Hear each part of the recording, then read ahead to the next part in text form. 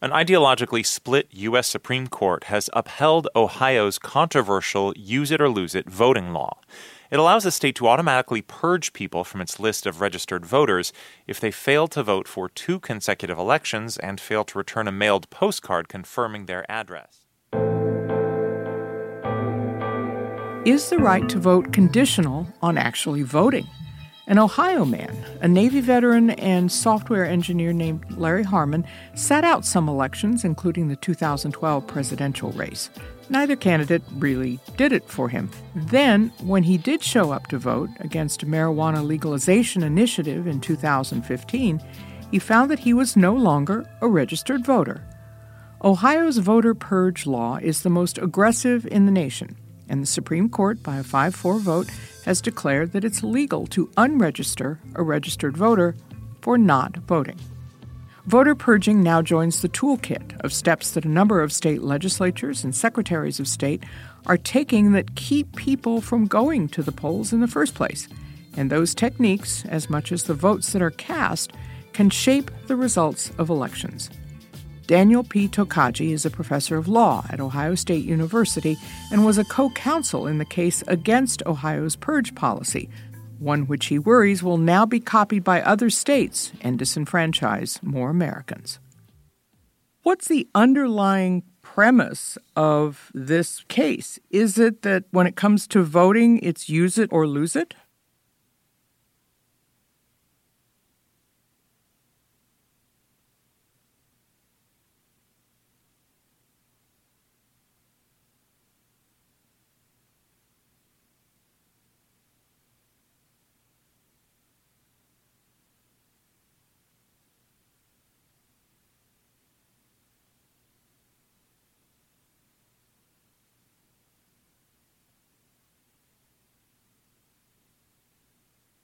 As many as 35% of otherwise eligible voters in our nation are not registered.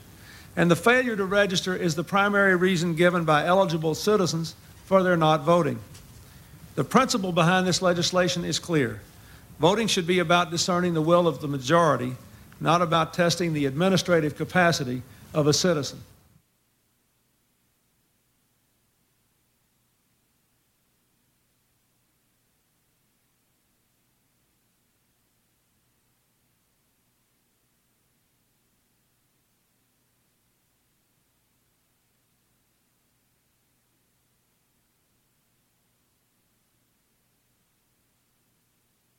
Justice Alito looked at the intent of the law, it seems, and not the impact when he said that there was no evidence that Ohio carried this out with any intent to discriminate.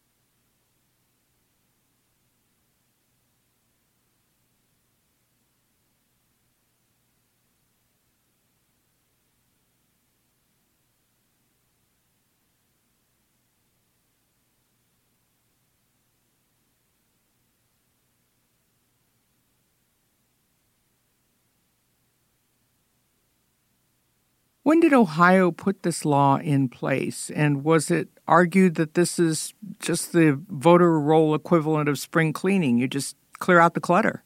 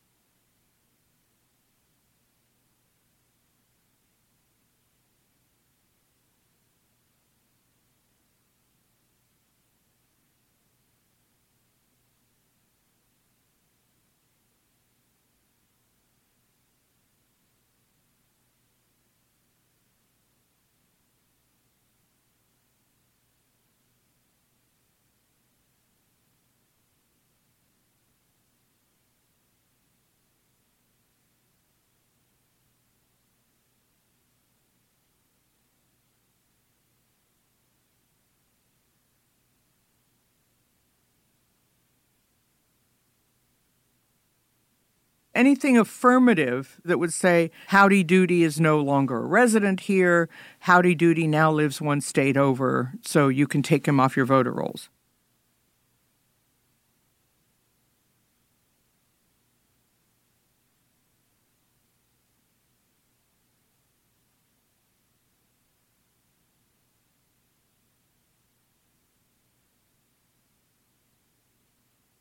The process that Ohio put in place sounded rather reasonable. You had to miss 2 elections. You didn't return a pre-postage paid card that the registrar sent out to you, and then they would wait another, 4 years, 6 years before striking you from the rolls?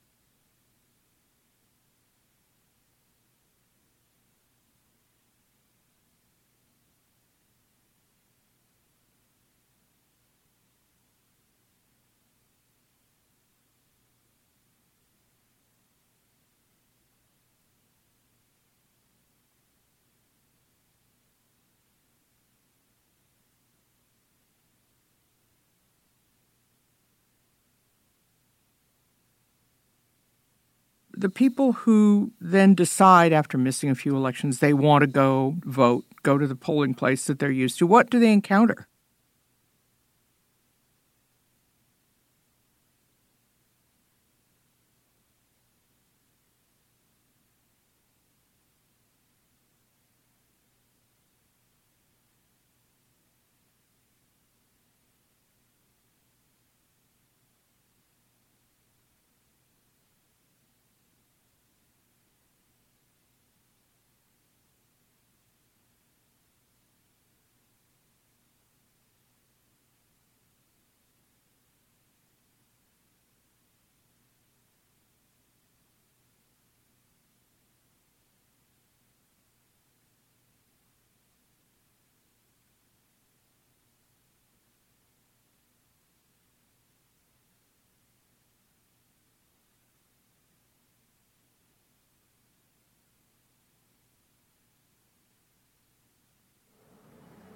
Unfortunately, this noble and sublime decision has not gone without opposition. This opposition has often risen to ominous proportions. Many states have risen up in open defiance. The legislative halls of the South ring loud with such words as interposition and nullification. But even more,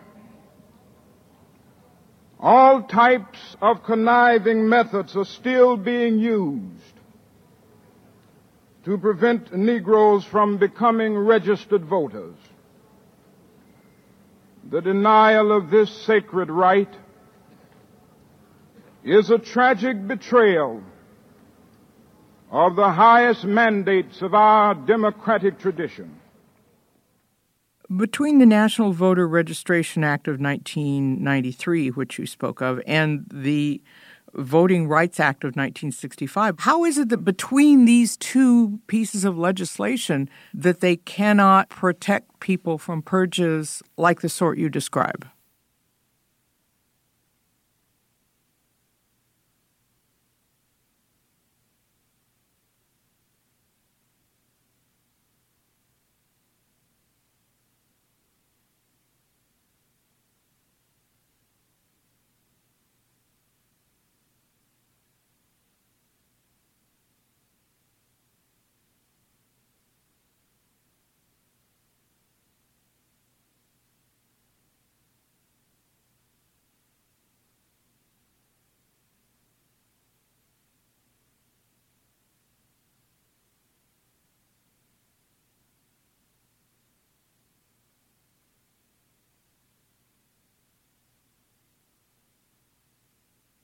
It seems that this is one of the battles in the war over elections, which has changed not so much from persuading voters, but to controlling and deciding who votes and who counts votes.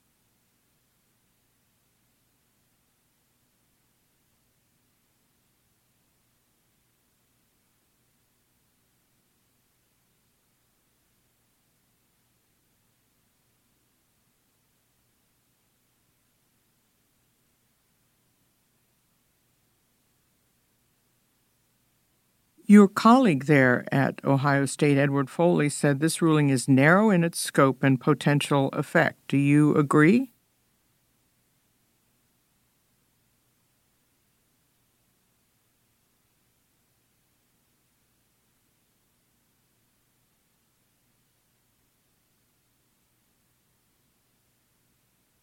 What about the big picture? Because Ohio is clearly a battleground state, like Florida, and like Florida, this argument over who gets to vote occupies front and center. Do you expect them to be imitated by other states?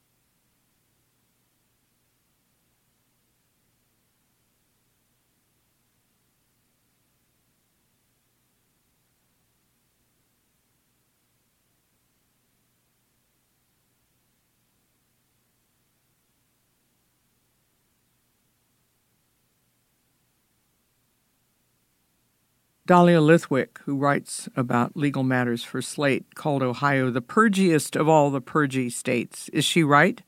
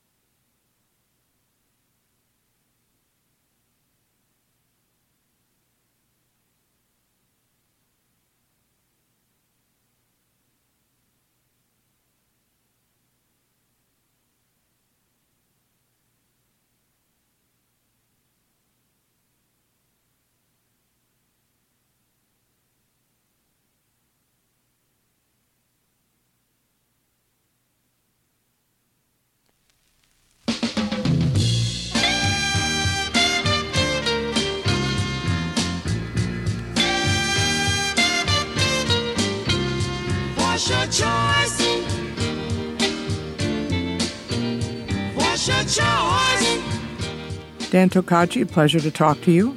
What's your choice?